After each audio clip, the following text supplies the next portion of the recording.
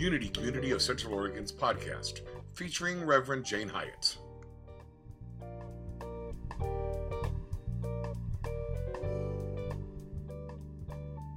Hello, everyone. I'm Sylvia, and I have the honor of getting to talk with you today. And I have to say, a couple of times I've done this before was when Jane was gone. And so I thought she was going to be gone. And between Jane and our guest, I feel like I am about to sing a Mariah Carey song with Mariah sitting right there. So the pressure is on. I feel like about 3 years ago, I got dragged kicking and screaming into a doctoral program in the challenge of and power of forgiveness. And many of you know quite a bit about my story. Just the little bit that's important for today is at that point, I got into a position in life where I really was under attack very publicly, by so many people. And some media leaders were really at the forefront of it. And during that, I lost about 90% of the friends and peers that I had. So the abandonment was extraordinary. And there are so many emotions that came out of that. But the hatred that I felt was unlike anything I had ever experienced before. I obsessed on it. I mean, I fantasized about the handful of leaders who put this thing in motion being physically harmed. And okay, I've never spoken up here when she hasn't thusly taken care of me. And it really was an astonishing experience, and I realized that kind of hatred was not healthy, but I could not let it go. And so the course of this whole healing process, I have learned some profound things about myself and some profound things about profound things, including forgiveness, which obviously is the subject of today's talk. I was so broken at that point that all I could really do was lean into the spiritual side of things. I'm like, what the hell is the purpose behind this, et cetera, et cetera. Came back to Unity, what a godsend, one of my many gifts wrapped in barbed wire. And at some point, I started working with A Course in Miracles. That is something that I believe I will work with and teach and be informed by for the rest of my life. I was having a very hard time with forgiveness, and I want to read you how lesson 134 in Course in Miracles starts. Because at that point, I was really feeling like forgiveness was a sacrifice. The act of forgiveness was a sacrifice that I just could not make. And lesson 134 says, the start of it, "Let us review the meaning of forgive, for it is apt to be distorted and to be perceived as something that equals an unfair sacrifice of righteous wrath, a gift unjustified and undeserved, and a complete denial of the truth." Yeah, that pretty much wraps up exactly where I was. I felt like they were not worthy of it. When I dug a little deeper, I went somewhere else. I also very much was identified with having been victimized by bad people. And what would happen if I let go of that piece? I needed to blame them for the big mess in my life because it was a little too painful to look at the parts of myself that put it in play. So at that point, I was identifying also with the lack of forgiveness. And one of the things I love about Course in Miracles is it says you just have to be willing. You don't have to work really hard to make these next steps in evolution. You just have to be willing, and Holy Spirit will kind of do the heavy lifting. There's a line that says, "The strain of constant judgment is virtually intolerable. It's curious that an ability so debilitating would be so deeply cherished." That's exactly where I was. At that point, I was starting from such a low bar that I could not honestly say, "Spirit, I'm willing to forgive." I had to start at, "I'm willing to become willing to forgive." That's literally where I started with that.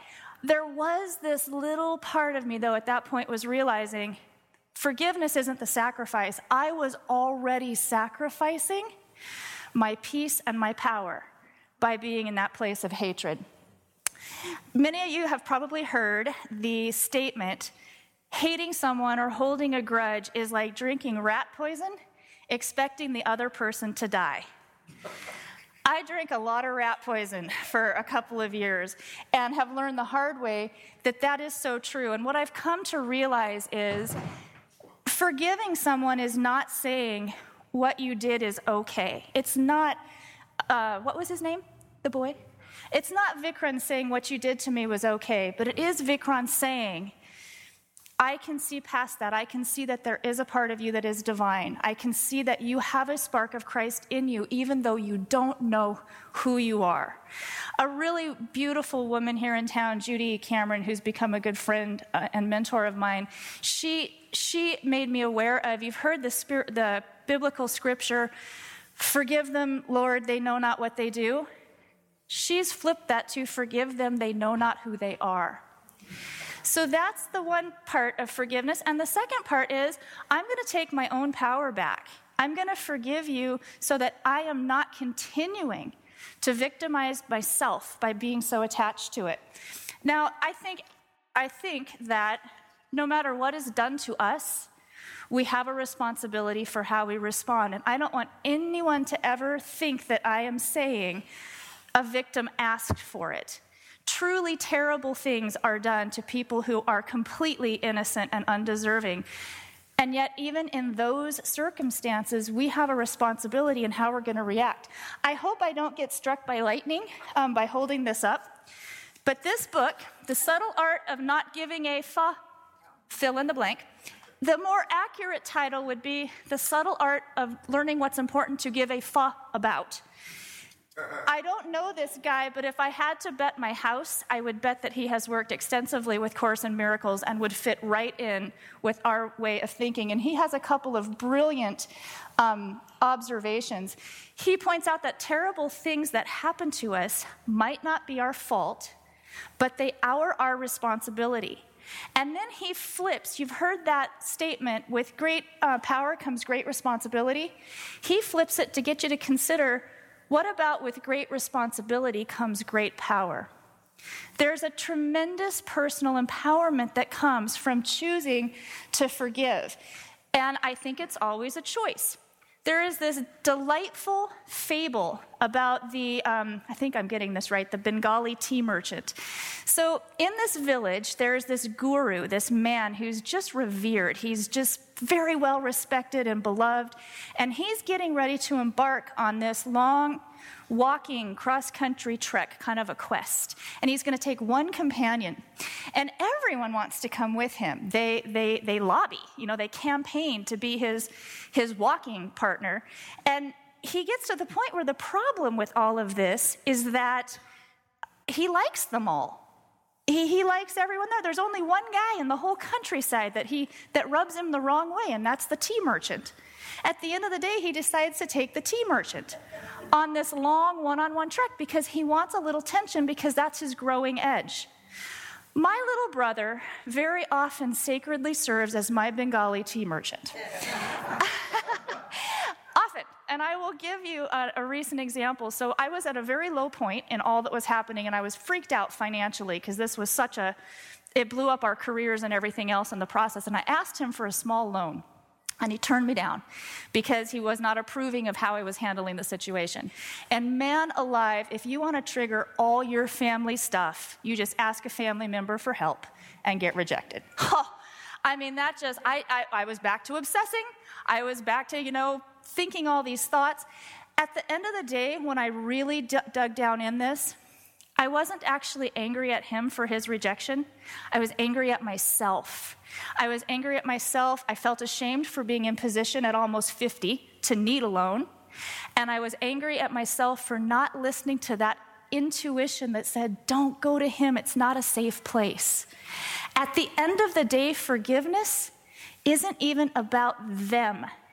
It really is about our own quality and how we're going to react. My mom, when we look at unity teachings about the metaphysics, the quantum field, I think it's really, really powerful to consider, and it's very much in keeping with Course in Miracles, that time is not linear. Time is not necessarily what we've been trained to believe it is. My mother used to drive me flipping insane for her ability to rewrite history. and change our whole timeline even of our family.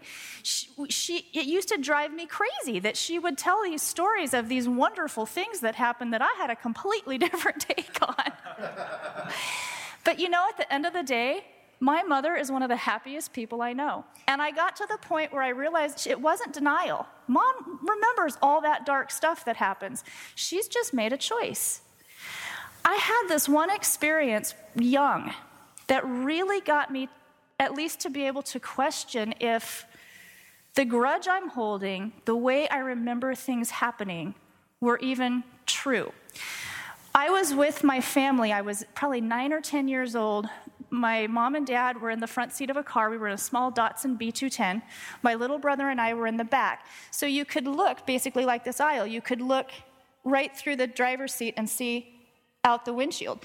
It was a super dark, really rainy night. We were out very isolated country roads. It was very dark. And for some reason, I looked up just in time to see something flying right at us. And my dad whips the car off the road, and the car that had been coming went by and smashed the car right behind us, wound up killing the girl in the passenger seat. When we reported to the police who got there, we reported that we had seen the dark car coming at us. When all of it came down, that was completely opposite. It had been the white car coming at us that had smashed into the dark car. And as soon as they explained that, that's how we saw it. Every single one of us went there. So that's how fallible memory can be. We have a choice at times to even rewrite parts of our past. We definitely have a choice to forgive. And I would ask just to take a moment right now and envision what would it feel like if absolutely no part of you felt victimized? What would that look and feel like? How would your life change if we completely let go of our identity of being victimized? Kind of back to Jane's meditation, one of the other really profound pieces of learning that I'm in the process of with this whole forgiveness trip. When I was probably 6 or 8 weeks into this whole trauma when my pain broke through the anger of it for the first time, and that's a story we don't have time to tell, but it was wildly emotional, and I like a wild beast, I didn't quite know what to do with it. What surprised me and pissed me off is that the things that triggered weren't the stuff the attacks that were happening right then. It was all the heavy, dark stuff that had happened with my family. Stuff that I have done therapy on since I've been in my early 20s. I mean, I literally had this moment of, you've got to be kidding me. You've been dead 30 years and you are still this much in control of my life. And absolutely resentfully, I went back into therapy. I didn't know what else to do. I wind up going to a therapist, thank God for this, that does EMDR work. I don't know how many of you know, but eye movement deprogramming, resensitization, it's kind of PTSD work. It's a way to help us get through memories that we have not been able to process. What shocked me is when we got into the heavy lifting of that, when we got into the memories that were really, really hurting me, it was nothing that had been done to me. The ones that really hurt me, that broke me down in the therapist's office, were memories of things that I had done. There were a half a dozen times when I was going through the tremendous abuse that was happening in our family. Anyone who knows me know that I am the animal whisperer. I love all animals. I empathize with them. It's my thing. There were a half a dozen times when this was going on where I beat the snot out of my animals.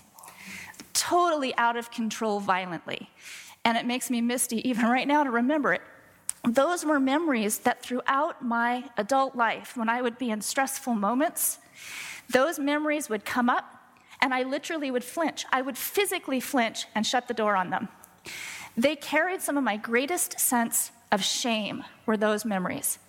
And I was able to gain a level of healing from those and begin to have compassion for that younger me that was going through that because that was being done to her in a way I had never experienced before. I truly believe the most powerful aspect of forgiveness is learning self-forgiveness. And the two, forgiving ourselves, Elaine, forgiving ourselves and forgiving others are inextricably linked.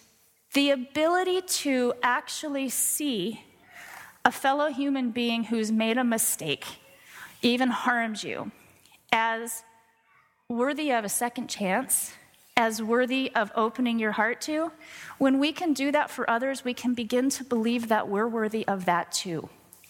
So those two, I believe, are inextricably connected. And I'm going to read a piece from Course in Miracles, Lesson 62. Forgiveness is the demonstration that you are the light of the world. Through your forgiveness does the truth about yourself return to your memory. Therefore, in your forgiveness lies your salvation. Illusions about yourself and the world are one. That is why all forgiveness is a gift to yourself. Your goal is to find out who you are, having denied your identity by attacking creation and its creator. Now you are learning how to remember the truth, for this attack must be replaced by forgiveness, so that thoughts of life may replace thoughts of death. Remember that in every attack you call your own weakness. Remember that in every attack you call upon your own weakness, while each time you forgive, you call upon the strength of Christ in you.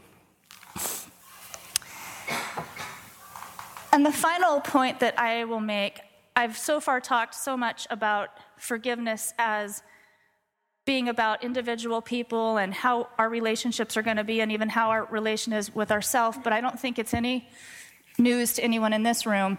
Forgiveness is also fundamental to creating the more loving, healthful, peaceful world that we all long to see.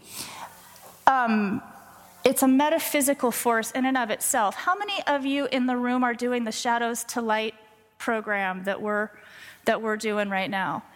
It's incredibly powerful, and really at the core of it, it is about finding a place of forgiveness around the other, and even around this world that we view as so shadow-laden right now. And through doing that, we're able to begin to release those shadows. There's a beautiful term, and I forgot to look up who is responsible for it, so maybe someone in the room knows, called inner disarmament. And it's the concept that the only way we're going to get to disarmament in the world, in this war-stricken world, is by achieving peace, achieving disarmament in and of ourselves. When we are holding grudges, we're holding weapons. It's an inner disarmament piece. And forgiveness is not for the weak, I would say, either. It's a major sign of strength. I think if we're going to take our forgiveness as shining lights into the world, the intention that we carry as we go into a forgiving action is really significant. And I'll tell two quick stories that make this point. About a year or so into all of the craziness that had happened in my life, my work was picking up again a little bit, and I got this client. And my radar, warning flags were saying, this is going to be a problem client. But I was desperate at that point, not only desperate to make a little money, but desperate for the sense of having some value, having some worth. Someone wanted me again in a professional capacity. Long and the short of it was, this client turned out to be a nightmare. And it's the first time in my life that I got stiffed by a client ever. They didn't pay me for work I had done. And golly, it just hit me on so many levels. Meanwhile, though, I'm sitting in the zen of Course in Miracles and unity and all of this, and realizing that hitting this guy back is what I would like to have done, but I knew it wasn't what I should do. So thinking that I'm in this, and an attorney tells me you could take him to small claims court and this and that, and, sitting in this place of thinking that I was in this elevated place of forgiveness, I wrote them this email. Greetings, blank and blank. I wanted to let you know that I will not be taking legal action for the money you owe me. as I have thought about that, it's just not the kind of situation I want to spend my time on, not the kind of energy I want to be around or put into the world. I forgive you for your human weakness. I know at the core, this is so embarrassing, it gets worse. I know at your core you are good people and would like to be more honorable. I would very much appreciate it if you would pay me. It's now up to you to decide who and how you want to be. Please remove my name from blah, blah, blah, blah. This was an act of forgiveness as a weapon. Absolutely. And the response I got from them was indignant, rightfully so. To this day, the issue is not resolved and that relationship is not mended. This was forgiveness as attack. And it was still coming from a place of ego. In contrast, around that same time, I got contacted by a woman who had been a very good friend of mine. And when all of this blew up and the people fled, there were a handful of people who fled that I just didn't expect. And it really, really hurt. This woman was one of them. We had been like sisters. We had been camping and hiking together. We worked in the same field. We were colleagues. We called each other sister. And she just disappeared. She reached out, and at first I said no, and then I thought about it, and then I came back around and said yes. And we were to meet at the Wild Rose Thai restaurant here in Bend. I get there right on time. She's not there. A few minutes go by, she's not there, and I'm thinking, oh my God, maybe she's going to stand me up just to rub salt into the wound. And then I think, oh my God, I could take off and stand her up and get back at her. And I'm like, that's not who she is. That's not who I am. And she shows up. We go in, wildly uncomfortable. We talk about everything except the ginormous elephant sitting on the table. And eventually she brings it up and she apologizes. And at this point, I have walls like Fort Knox up, you know? But there's this thing that happened as she's speaking, and she's so nervous, and she's got tears in her eyes, and oh shoot, I'm going to get tearful here again. I saw her, and I saw her as a sister, and I saw her as that person that I loved. And she finished, and I said, you know, first of all, I can't believe the courage that it took for you to be here and to say that.